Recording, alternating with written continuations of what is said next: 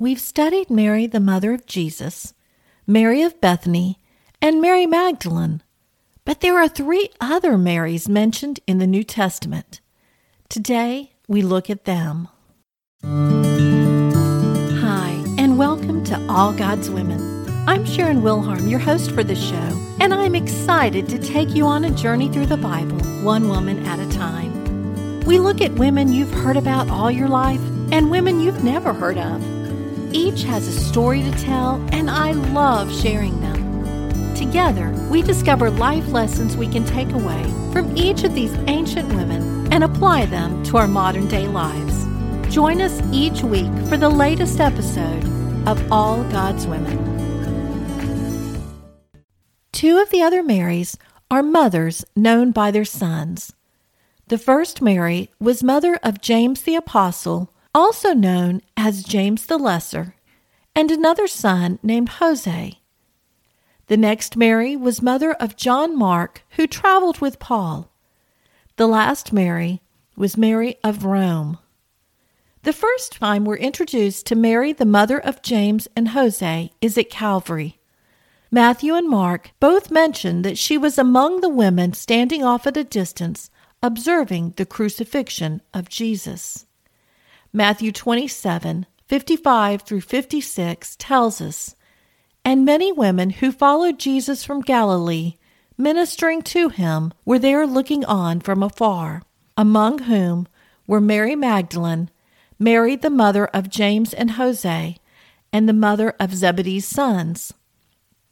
Mark includes her with Mary Magdalene and Salome when they went to anoint Jesus' body in the tomb, and Luke says that she, along with Mary Magdalene, Joanna, and other women, told the apostles all that they witnessed at the tomb.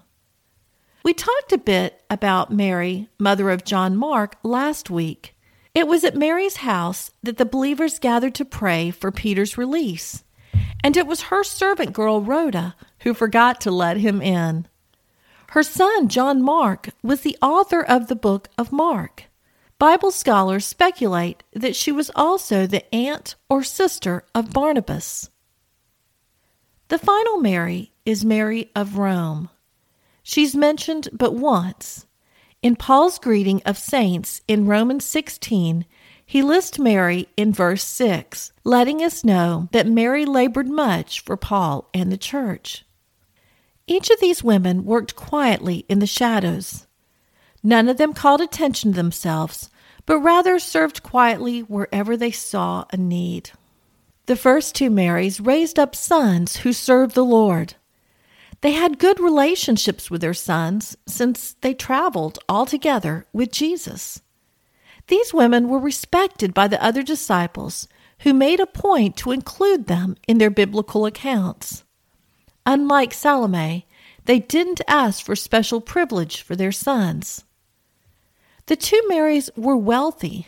Mary, mother of James and Jose, contributed to the care of Jesus and his disciples as they traveled from town to town.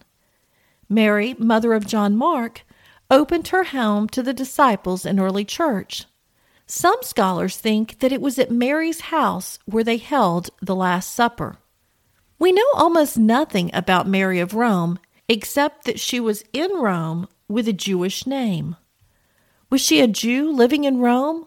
Was she a Roman who adopted a Jewish name after she got saved? We have no way of knowing. All we have is one verse about Mary of Rome. The King James Version of Romans 16:6 says, "Greet Mary, who bestowed much labor on us." The NIV says, "Greet Mary, who worked very hard for you." Christian Standard and Holman Standard also say, "Greet Mary, who has worked very hard for you." So who did Mary help? Paul or the Roman Church? Sounds like Mary worked hard for both Paul and the Roman Church. What did she do? We don't know.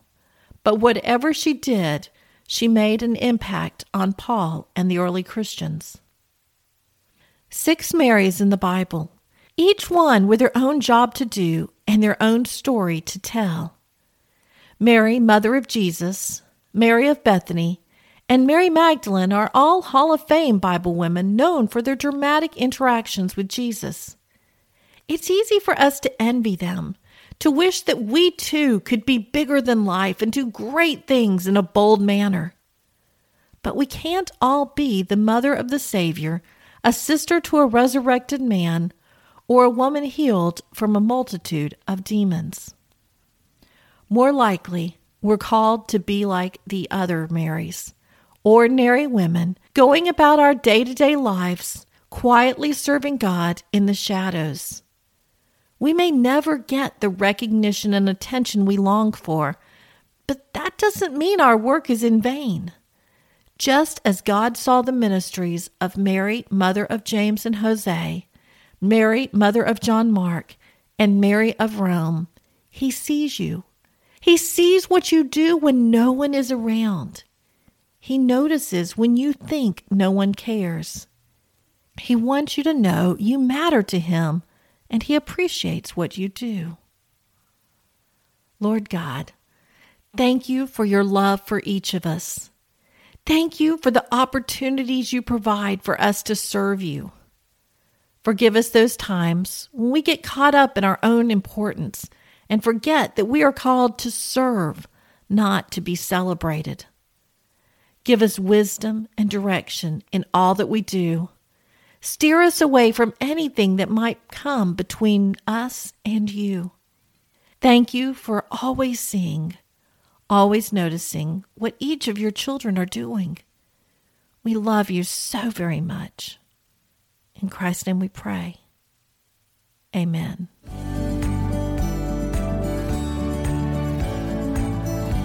That concludes today's episode of All God's Women. Tune in next week when we look at Lydia, an early convert and evangelist.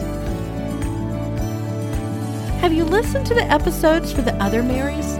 Mary, the mother of Jesus, Mary of Bethany, and Mary Magdalene? If not, be sure to check those out, as well as last week's episode on Rhoda, servant of Mary, mother of John Mark. Until next week, goodbye.